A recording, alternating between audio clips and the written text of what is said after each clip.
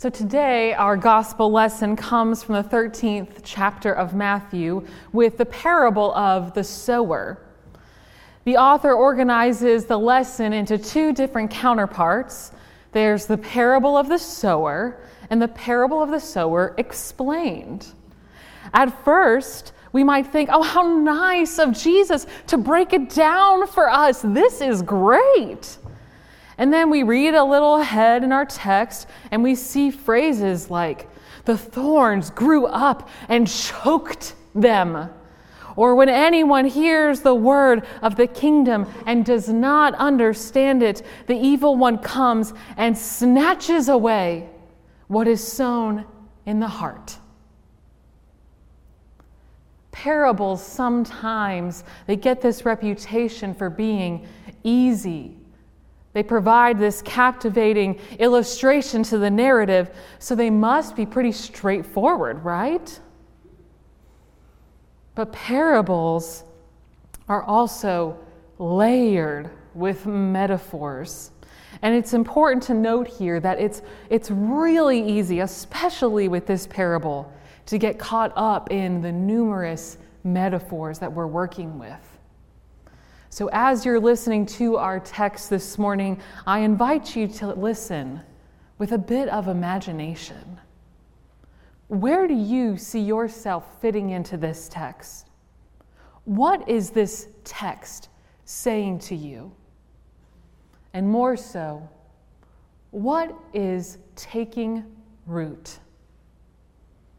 So with this in mind, center yourself in a position of listening and hear what God is saying to the church. That same day, Jesus went out of the house and sat beside the sea. Such great crowds gathered around him that he got into a boat and sat there while the whole crowd stood on the beach.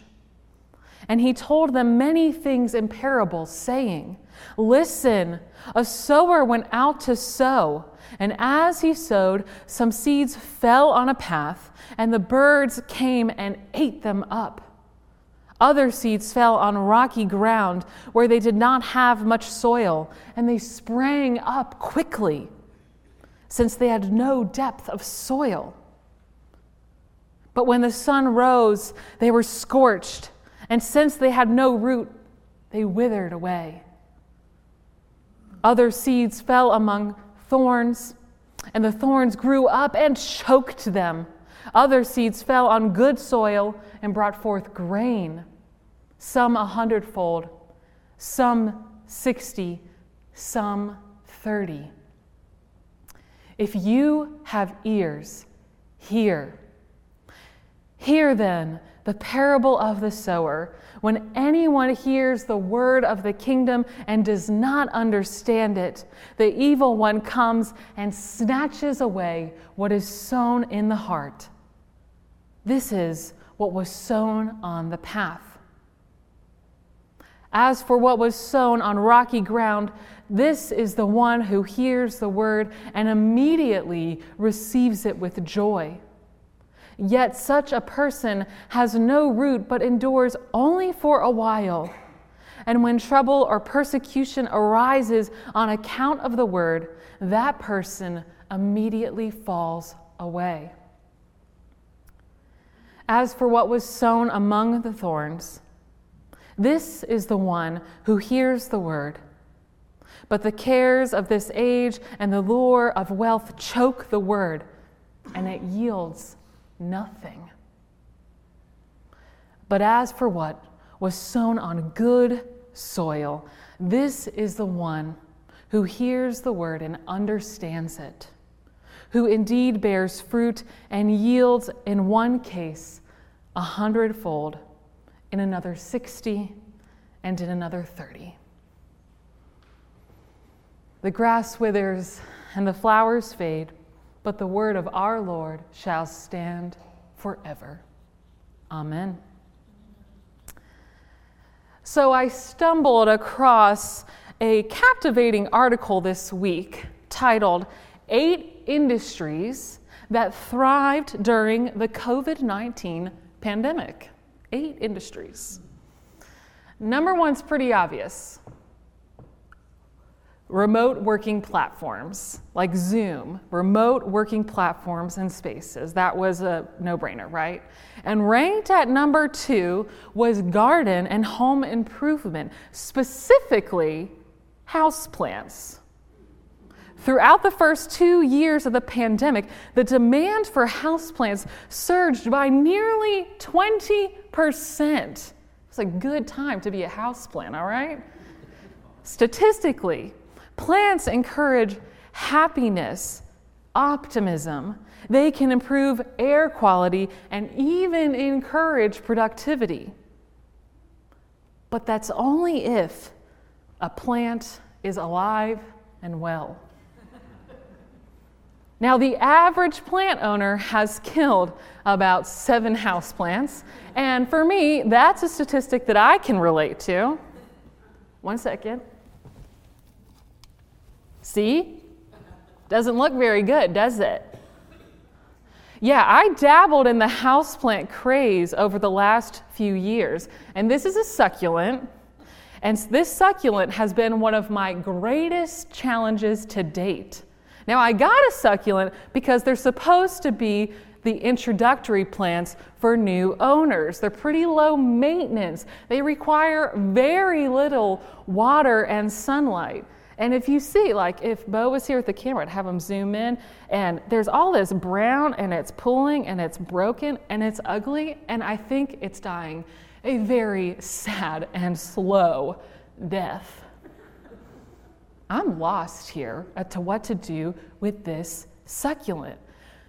I've put it outside. I've put it in the shade, in direct sunlight, and then I moved it to indirect sunlight. I've played around with its watering schedule, and nothing. It still looks like this. So, naturally, I had to reach out to one of my friends who's a real plant-savvy kind of girl, and I asked her for some advice.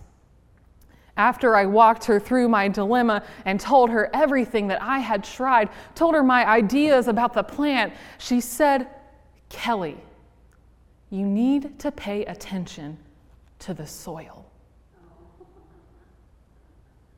We meet Jesus in a very familiar scene.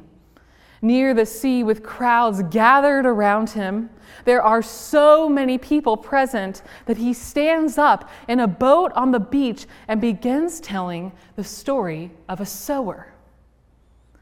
This parable is unique as it's one that is delivered not only to the disciples. Jesus is sharing this message with great crowds.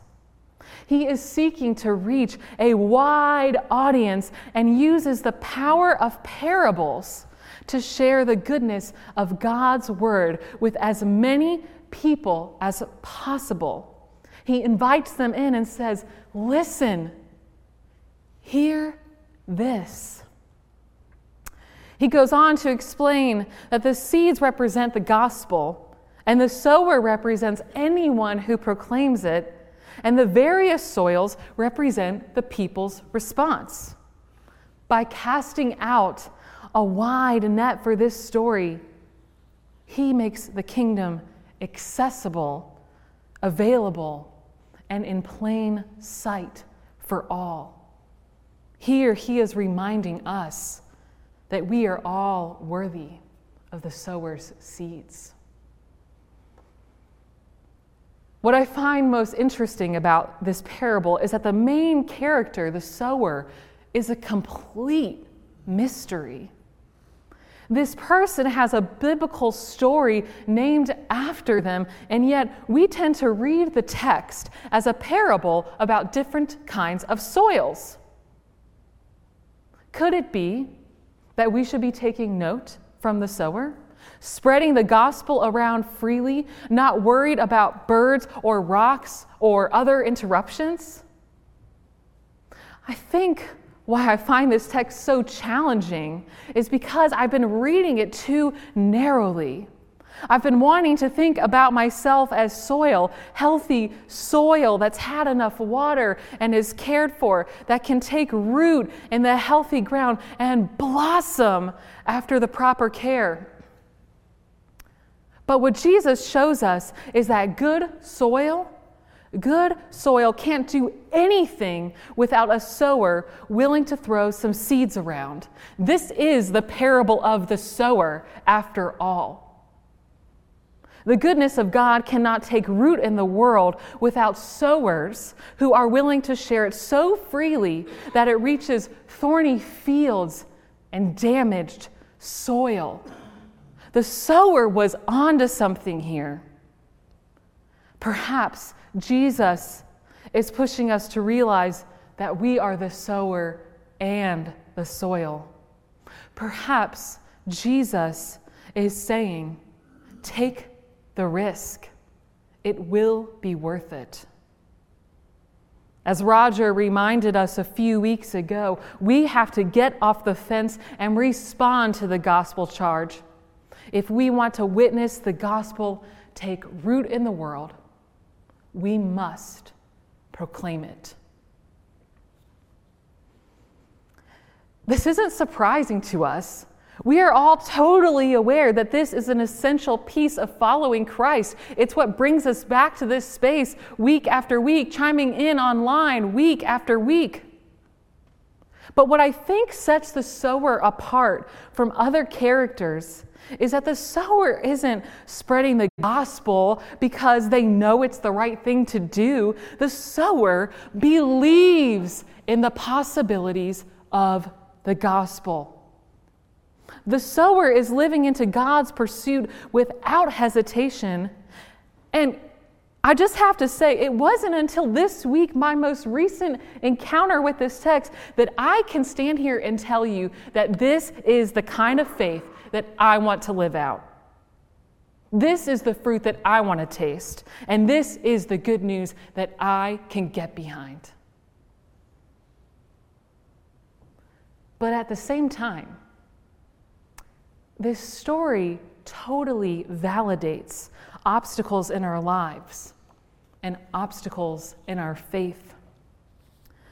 Obstacles such as grief, anxiety, lack of understanding, and evil. Obstacles that discourage us from throwing seeds, and obstacles that get in the way of some good soil. The gospel isn't safe from reality after all. We still have to navigate our faith in a world that has rocky soil, damaged soil, rotten fruit, and sowers that are just mediocre. But yet this text pushes us to see that the sower and the soil work hand in hand. And when a risky sower finds the right soil, fruit can bear. When we bear fruit, it affirms our trust in God. A story that comes to mind when I think about where I've seen fruit bloom is the Child Care Center partnership with the YWCA's Sprout School, one of our urban mission partners that's headquartered right across the street here from the sanctuary doors. And for those that may be newer to our congregation, the Child Care Center at Second Presbyterian was something that did not survive the COVID-19 pandemic. After countless meetings, prayer, and denied grant applications, we made the hard decision to close the doors on the Child Care Center. And in one of those meetings, Alec Evans, our former pastor here, reminded us that even in these times of doubt and uncertainty, we trust God. Now, nearly 3 years later, we can celebrate the new Sprout School location at Second Presbyterian Church. It is such a joy to walk these halls during the week and hear children at play again, 5 days a week.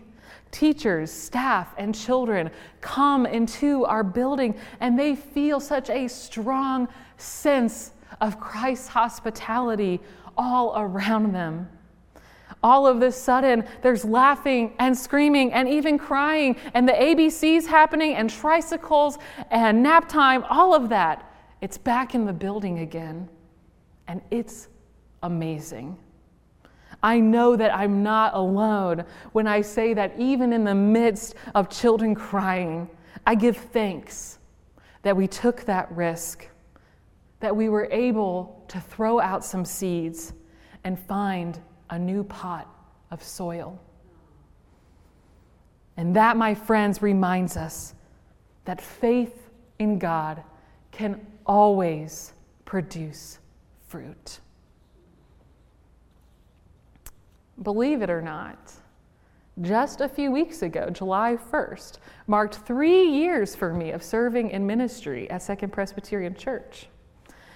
And what I've learned about this congregation is that you are so capable of bearing fruit. But we here are more than capable. We are called to bear fruit, called to share the seeds of the gospel with the world and bear witness to the kingdom. We are called to produce fruit and give it so freely. It's like we're throwing seeds on top of rocky soil. In the promise of the kingdom, God reveals to us that seeds are capable of overcoming all sorts of obstacles. And God's promise is worth every risk. We are called to trust that seeds and bulbs and cocoons will reveal God's promise to the world. Because when we trust God, transformation is undeniable. In the bulb there is a flower, in the seed an apple tree, in cocoons a hidden promise. Butterflies will soon be free. In the cold and snow of winter, there's a spring that wants to be unrevealed until its season, something God alone can see.